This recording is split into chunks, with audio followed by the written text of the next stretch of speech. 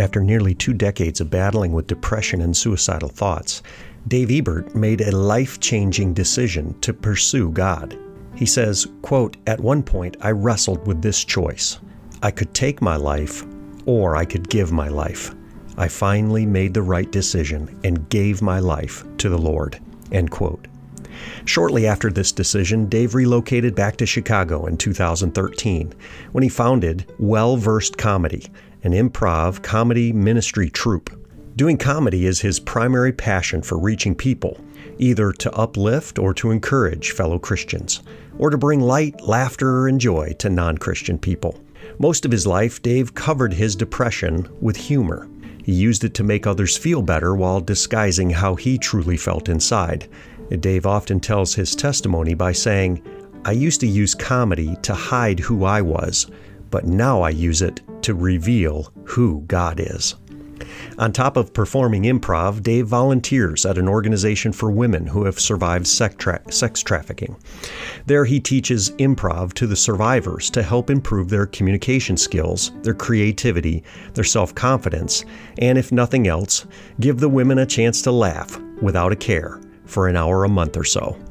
He's married to his wife, Bobby, and they live together in Crest Hill, Illinois, with their 3 feline friends. Enjoy our conversation today on the Encouragers United podcast.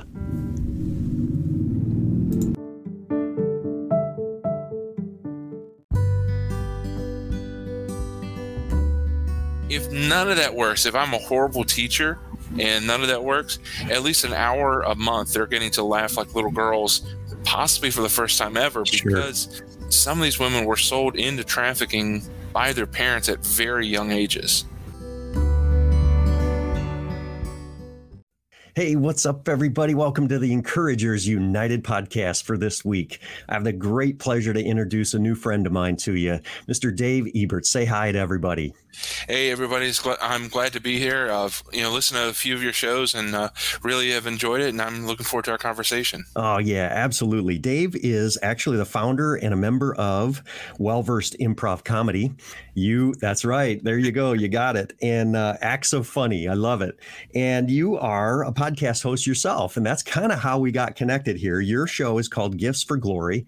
And but Dave, you're an overcomer. You got yourself quite a story, and I love it. And so why don't you just share a little bit of the highlights of how you've ended up in the area working in improv and comedy?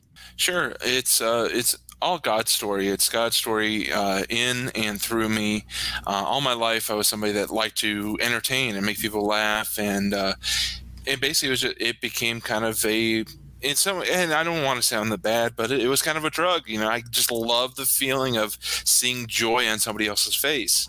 It started when I was a kid. I would go with my parents everywhere, and one of the earliest pictures that we used to have was an old Polaroid of me flexing like I was a bodybuilder, because we were at a city pool that had a bodybuilding competition going on at the same time. So I, as 2-year-old Dave, couldn't let my thunder be stolen, so I had to flex and perform. And so there's just that Polaroid is long since gone, but I just remember that picture. And when I first asked, I said, "Mom, what's this picture about? What am I doing?" And she explained it. I was like, "Oh, okay. So I come by this naturally." And the humor went from being this pure thing to being a defense mechanism through high school, college, and beyond, because I entered into this really deep depression where I was looking for justification each day to justify why I'm still alive. What's my purpose? Do I add value to the world? And if I could make somebody laugh, if I could entertain, then when I got into pro wrestling for a while, if I could have a good match and be part of a successful show, then now I had value. I had a reason that I was here. I always believed in God, but I spent all those years in depression away from him, upset at God, cursing God, like, leave me alone, just let me live my life. Yeah. Stop interfering. And I was really in a dark place, but I used humor as a way to deflect so people didn't know how I was feeling. At the same time, it was a way for me to make sure other people weren't feeling the way I was, because if I could do that, then I had the value to justify my existence. And once I dedicated my life back to the Lord in 2013, that was when I realized that, my humor, my performing, my love of being in front of people could now be redeemed. So instead of, and the way I try to explain it is, I used to use comedy to hide who I was. Now I use comedy to reveal who He is. And so that's how I got into comedy. Oh, what a beautiful phrase. Oh, I love it. And another thing, I read a quote that you shared in some of your bio stuff, and I want you to kind of spin this out for us, is that you spent many, many years thinking of, ending your own life and taking your life. And there are many, many folks who are out there that struggle with this. And that's why you're on the show today, because we want to talk to you and talk about the place that you were. But what happened with you, as I've read your background, is that you spent all those years contemplating taking your life, but there was this transition or this paradigm shift. You then now said, I could either take my life or I can give my life. Tell me about that phrase and what that means to you. Yes, it really reached a climax at the end of 2012 to 2013. I was just, and it really seems weird to maybe say it, especially if somebody who's not a Christian, hasn't walked with the Lord. But I was at this path where I reached this pinnacle where on the left side I could take my life and just end it, stop the pain, and just get it over. And on the right hand side was like, I need to give my life to the Lord. And there was a civil war. But looking back, there was all these different signs, all these different messages that God was like saying, come this way, come to the right. My truck had gotten broken into twice over the holiday season in 2012. The only thing I lost was the driver's side window that they broke in to get into the car. They didn't take anything. They didn't damage anything else. They're just shards of glass that I was cleaning out for years. And it was an inconvenience because I was only working part-time and I had to spend $150 on 2 different occasions for a new window. But all things considered, that's not a huge ordeal. I was not able to move up from part-time to full-time on my radio station job, a job that I started in a full-time position on the FM side on a country station. And they demoted me because the general manager at the time preferred to have a female disc jockey at that point. So he moved me to the AM side, which was in many ways a huge demotion. But to show you how God works, that AM station was a solid gospel station. So even in my misery, God was still pouring into me. And, these are pastors that I wouldn't normally go to see because, they're the Southern gospel, and the Lord, and the Lord. And it's like, it's not what I would choose, but it was still, the Lord was giving me messages and pouring into me, even though I didn't know I was receiving it. The mind still records and it's like, oh, okay, we're going to file that for later. So for a couple of years, I'm sitting behind a control panel operating a gospel station, and the Lord is just pouring in that whole time. And the real climactic moment was there's a Saturday morning. I lived in uptown Beckley, West Virginia, near the courthouse, a police station, not a lot of residences out there. So I was in an apartment building, 300 square foot apartment. It was tiny and uncomfortable because I'm almost 300 square feet myself. But so I'm walking to work this Saturday morning. I'm running late. I live 2 blocks from the radio station. And there's these 2 kids just happened to be out there from a Bible college. And they were passing out tracts. And for those who don't know, a tract is basically a small comic book that's got a gospel message to it. So they're passing this out and witnessing and trying to pray for people. I blew them off. I wasn't in any relationship with the Lord at that point. But I told them, yeah, I pray, I'm good, but I'm late. I got to go. So I blew them off. But the seed was planted, and I was like, okay, God is trying to reach out to me. God is trying to pull at my heart and make me go from that pinnacle to the right side of the mountain where I give my life. So from that point on, I started reading Rick Warren's book, Purpose Driven Life, and realized my purpose is to entertain and to use entertainment to reach people in a special way. So 6 weeks later, I'm starting my life completely over on my sister's couch in suburban Chicago, having quit the radio station, moved up with what little I had, and just started completely over in March of 2013. Wow. And so you're working both as an improv artist yourself, a comedian, but I see that you're teaching improv as well. Tell us about that part of your life. You're actually an instructor and you're working with groups and with individuals. How did that start? Sure. So most of my improv training is very unconventional. I mentioned briefly that I did pro wrestling. So most of my knowledge of performance and improvising is from the world of wrestling, because improv and wrestling are so similar. Yeah. In wrestling, you're in this theater in the round, and you're incredibly vulnerable. Because most wrestlers wear very little clothing in the ring, so there's this vulnerability, and there's potential for accidents, potential for misses, and also most matches have a start, a finish, and like a story that they want to tell. Yeah. You have kind of a start to the game, you have a story that you want to try to create, and you know kind of how you want to end it. So you feed off the audience, you feed off your scene partner, or in wrestling, your opponent. And if it's going really well, sometimes it goes longer than expected. If it's going really poorly, you'll cut it off short so you get to the next one so you don't lose your audience. So most of my training is pro wrestling. And so nowadays I try to take what worked for me and what taught me wrestling and how I learned it. And I don't use folding chairs or ladders or anything. Right? That's good. That's good. But right now I offer improv as two things, either for performance to help either actors or wannabe improvisers and help them develop those skills. But the one I'm most excited about is using it as a ministry. One of the things that's been such a blessing to me is I teach improv at Salt and Light Coalition in Chicago.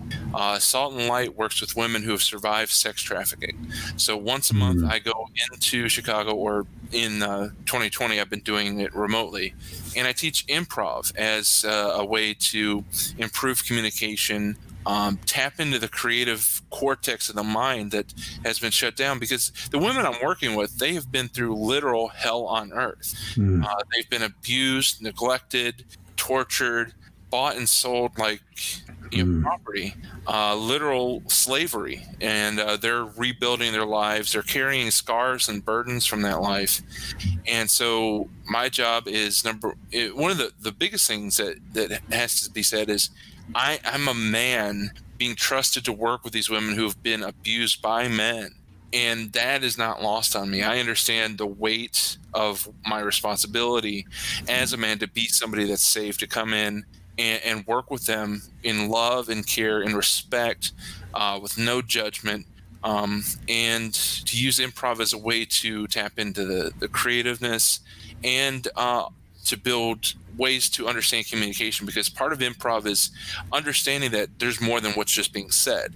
It's body language, it's facial features, it's the stance, the countenance. So for these ladies, they're actually learning how to recognize what people mean more than what they're saying. So that is, that's a thing. And like I told you, and I mentioned, if none of that works, if I'm a horrible teacher and none of that works, at least an hour a month, they're getting to laugh like little girls, possibly for the first time ever, because some of these women were sold into trafficking by their parents at very young ages. Yeah, that is such a tragedy. But here you are. You put your head down and you run right into it with what God's given you, which is the ability to laugh and to hopefully bring cheer to some people that really need it. But at the same time, really teaching a life skill. So that's awesome. As a Christian person, I think, my background is in athletics and in education, and, now as a musician, as a worship, leader, to integrate faith into an art like that, or into a performance. Have you ever felt like being a Christian, especially in comedy or especially improv and stand-up comedy, is that a limit? Is there a limit on you because you're a Christian? Well, the way I look at it is this: we serve the ultimate creator and we're in his image. So we are in no way limited because he's not limited. And I know that some will think that, well, you can't curse, you can't talk about this, that, or the other thing. Why do we need to? I mean, there's a legitimate need to protect the marriage bed. We shouldn't talk Yep. about those sort of things, except if you're at a Christian marriage Yeah, there you conference. go. My wife and I, we do some improv together, and there's opportunities there for us to address things within that context of being married couples together, talking about marriage. Yeah, But in general, that stuff's just not necessary, and yeah, it's so abundant and so available that we don't need to. And we found that, and I found that by being different, that becomes really attractive. And here's the thing: when we're doing our comedy, no one has to pause and look to make sure it's okay to laugh. We've been in situations where we've performed at a bar at a comedy night where each comedian before us, they were doing their stand up, they were progressively worse and vulgar and sexually charged. And each punchline would have that split second pause where you'd see people were wanting to make sure it was okay yeah. to laugh before they did. We go up there, we do some clean improv comedy that's just pure, and there's no judgment, there's no questionable content. And we got the loud, and I don't say this to boast, but I say this to boast in Christ, that we got the loudest reactions because there was no need to hesitate. If you saw something you appreciated or recognized, you could just laugh. That's right. Yeah. And I'll always say that God is the ultimate improviser, because when you're doing improvised comedy, you're walking onto a blank stage and you're speaking and creating a universe with each motion, with each breath. That's what God did. He walked onto a blank canvas and he just created it by speaking. Mm. So God is the ultimate improviser, but I would not want to play zip, zap, zop with him. Could be kind of dangerous. No doubt. Yeah, that would not go well for you and I. Um, another question that I thought of that I would love to hear you just riff on is there's a Bible verse out there that says, it's Proverbs 17:22, really simple. In fact, I'm going to read it here for you from the ESV, the English Standard Version. A joyful heart is good medicine, but a crushed spirit dries up the bones. And as usual, the Proverbs are so vibrant with wisdom. And could you talk to us about that verse and really, because I sense you have experienced this both in your own heart, your own mind, but you've now tried to share that joyful heart as good medicine with other people. Tell us how you've processed that verse in your life. Yeah, it goes back to my testimony of using comedy to help others feel better, because when I saw people were feeling better, I knew that their cheerful heart, it would be great medicine for them. And by kind of like this osmosis, I was able to draw some of that medicine for myself. And, my heart was uplifted because I could see other people uplifted. Yeah. So, there's that aspect. And also with teaching improv to the ladies at Salt and Light, there have been times where I've walked in there and you could see that they're carrying the burdens of the world. Because just because they're part of this program doesn't mean that finding a job, finding a place to stay, battling with the court system, because women, anybody that's been through sex trafficking, that's been used like that, either their handlers or pimps, or whatever you want to call them, force them into drug use to get them addicted so that they stay and they're under control, or they use drugs and things like that as a coping mechanism because they feel there's no escape, so they have to numb the pain. Yeah. So many of them, because of that lifestyle, they have court cases, they have legal issues because of the life they were forced into. It's not any fault of their own, but unfortunately, the court system doesn't have ways to look at the situation and kind of help them through. It's like, you did this, you have to do this, you have to do this now. So many of these women are coming in, they're fighting for custody of their kids, they're trying to find a place to stay that's safe, they're trying to find jobs because with their records, and because they have nothing, they don't have the clothing or the look to impress to get a job. So it's like this whole vicious cycle of, at least going back to that lifestyle, they'd have money and food. Now they're trying to rebuild their lives. So they're carrying these burdens. And in that hour that we're able to laugh, you see literally the burdens, the weight crack and fall off. They literally crack up because they come in and sometimes they'll look at you with this look that could kill. because they just don't want to fool with anybody right now because they're carrying everything on their shoulders. But a couple improv games, a couple laughs, and all of a sudden everything's on the floor and they're laughing, they're relieved. So it's literally the best medicine is to, for me, and I know for them, is to laugh, because, and there's a great comedian that I really enjoy. I love anytime I see him having a special, I try to watch it. His name is Michael Jr. He's a Christian comedian. He gave an interview that I saw, and he said something there that's been powerful and has stuck with me ever since. And he said, laughter is the tangible evidence of hope. And I'm like, he nailed it. Because if you can laugh, it means that there's hope, like cracking through the burdens and frankly the lies of the enemy that have weighed us down. But in the other half of that verse where it says a broken spirit, or from the NLT version, but a broken spirit saps a person's strength. That's so true. If you have a broken spirit, if you are carrying the weight of the world, carrying all the stresses that this world puts on us, it saps your strength. And if your spirit is broken because you don't feel the hope or the joy or the love of God, it can drain you. And that's where depression sets in, is because when you're down in this, it's almost like your cell phone. If you allow your battery to get completely drained and stay completely drained, it gets to this point you can only get this much charge. So your battery, the battery of your cell phone kind of gets into an electronic depression. Our hearts and our spirits can get that same way if we're constantly down and all we can remember emotionally is being down, because our spirit is crushed, our spirit is broken. And that's why a joyful heart, or laughter, depending on your translation, can be the best medicine, because it kind of resets that battery to where you can be in a better place and you can find energy to do the things that will get you out of that place permanently. Yeah, I think that's the start of where you might be able to identify if you're struggling. Like, speak to our listeners now about the signs and symptoms that someone, and even themselves, may be struggling with this broken spirit, with this depression.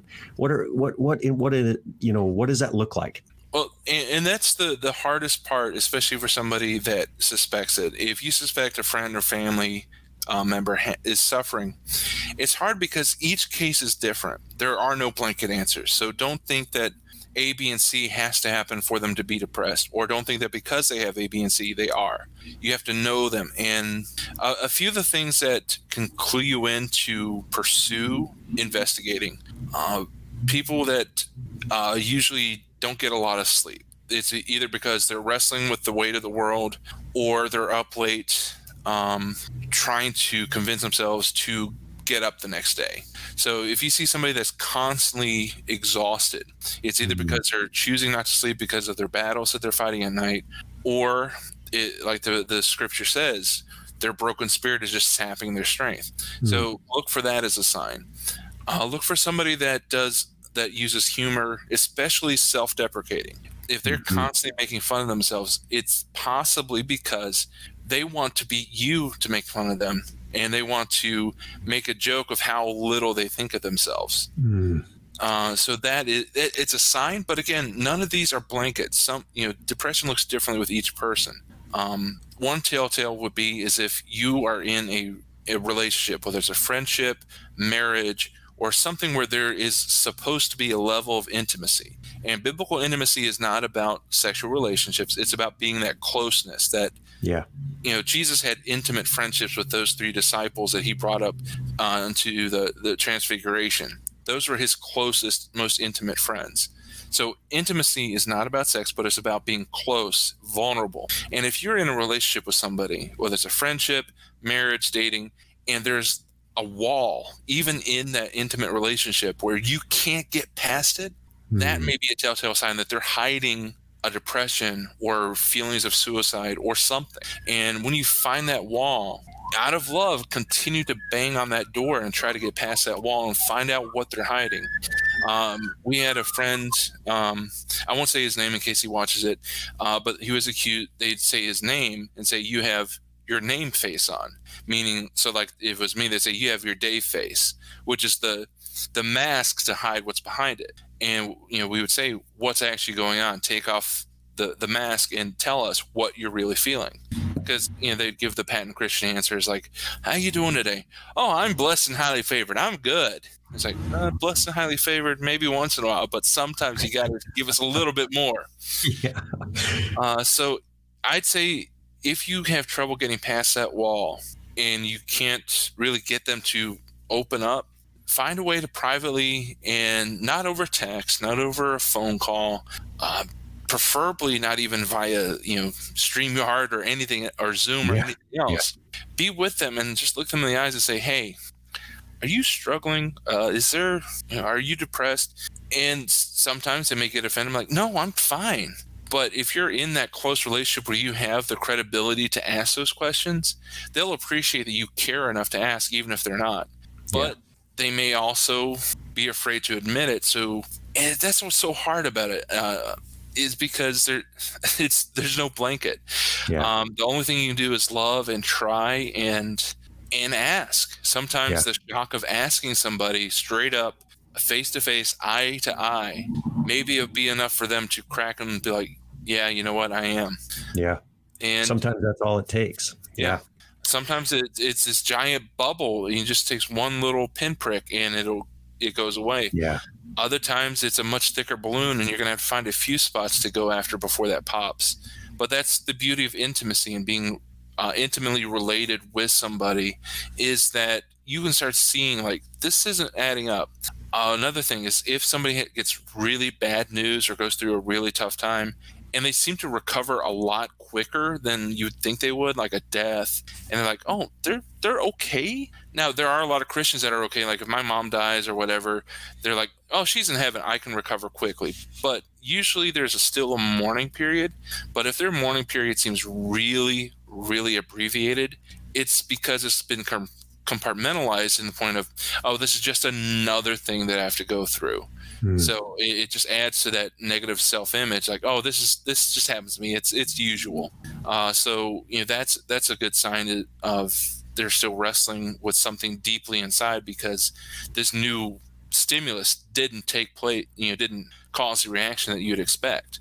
But again, I'm speaking from my experience and the things that I've been through, things I've seen. Nobody's depression is the same as the other. It takes being willing to go into battle to pull them out of this dark place. And if you love somebody enough, it's going to be worth it, because having arguments and fights and back and forth trying to pull them out is so much more valuable than trying to come up with a eulogy.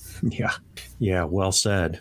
That's really good, Dave. Thank you so much for those points. And because we probably all know someone, or we've struggled with it ourselves. And so, but tell me, as we kind of bring our time to a close here, what are some of the inspirations for your humor? If somebody's interested in maybe coming and seeing you, what are they going to get at a show where Dave and the rest of the troupe there, where's your inspiration come from? A lot of my inspiration, because I former pro wrestler, so I like being physical on stage, not necessarily with my partners, because my team is me and 4 women. So being a married man and them being women, much smaller, I cannot do the physical stuff with them. But Chris Farley is a huge influence. I really love Chris Farley. Just the excitement, the energy, the seeming unpredictability.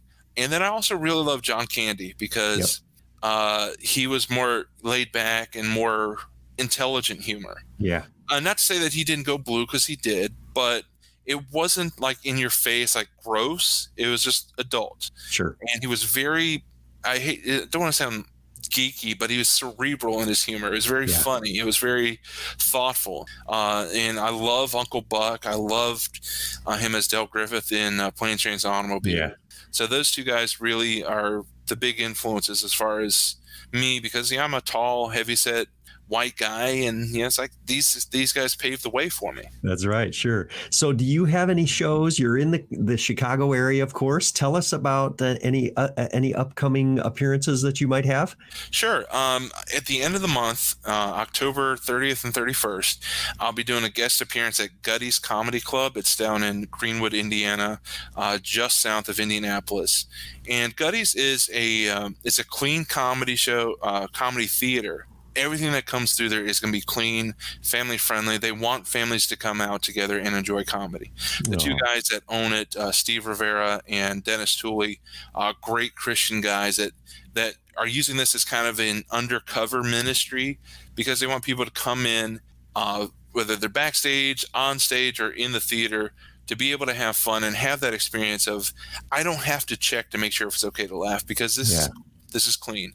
So anybody that's in the Indianapolis area, Halloween weekend, I'll be there guest appearing with their improv team, their house team, Improv Aesthetics.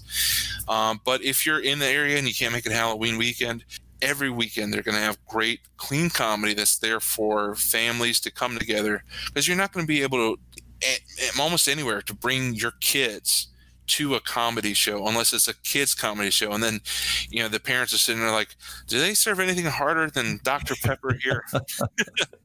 But Gutty's Comedy Club, Greenwood, Indiana. I'll be there at the end of October. Well-Versed Comedy. We have we did a TV show last year that's on, it's currently on 24 Flicks. It's on Creative Motion Network on Roku, and it's also going to be on 360tv.com. It's kind of not a parody, but it's kind of a spin-off the idea of Whose Line Is It Anyway? Yep. But we know, because we're Christians, that it's His Line. So look for His Line. And as far as live performances, we're Illinois-based, and I don't know when we'll be free to really get back in the theater and stuff. So find us, and we'd love to see you whenever we're able to get out there. Absolutely, Dave. Thank you so much for that. Well, there you go, folks. Here's a guy who has been through some tough things in his life, but he's allowed God to use that, and now he's in the world, but he's not of the world. It's Dave Eberts, and he and his Well-Versed Improv Comedy Group and his Gifts for Glory podcast. Brother, thank you for being on the show today. It's been great to meet you. It's been great. And if I could just take another 30 seconds real quick. Yeah. My email address, dave@giftsforglory.com.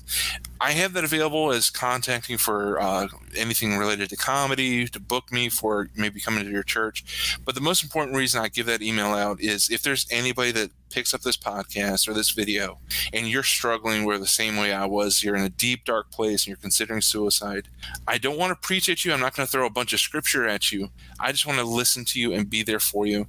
You can email me anytime. It comes to my phone. If it's in the middle of the night, give me a couple hours to wake up, but I will respond as soon as I get it. But I want that email to be available to you if you just need to vent. If you need to have just verbal diarrhea and let everything out. You don't think that you have to filter it. If you need to curse to express your feelings, fine. I just want to be there for you, listen to you, and see what we can work out together. But if you feel alone, you're not alone. That email address is for you. Absolutely, Dave. That's very deep, and it's very kind of you. Thanks so much again. Absolutely. Thank you so much for having me. It's been a pleasure. Next week on the Encouragers United podcast, I get the chance to speak with Tom Garancer. He's the author of a soon-to-be-published book called I Can't Do It Without You, God. It's his story of the power of prayer to transform our lives. He has a rags to faith to riches story about a failed marriage and a failed career, turning back to God, learning to pray, and then watching God work miracles in his heart, his family, his career, and his whole well-being. You won't want to miss it. I started to realize, well, maybe this faith in myself was misguided, but maybe, you know what? I'm missing the forest for the trees. Right in front of my face this whole time has been this person who nothing is impossible for, who loves me, who wants me to enjoy this creation. Hey, why don't I rely on that person?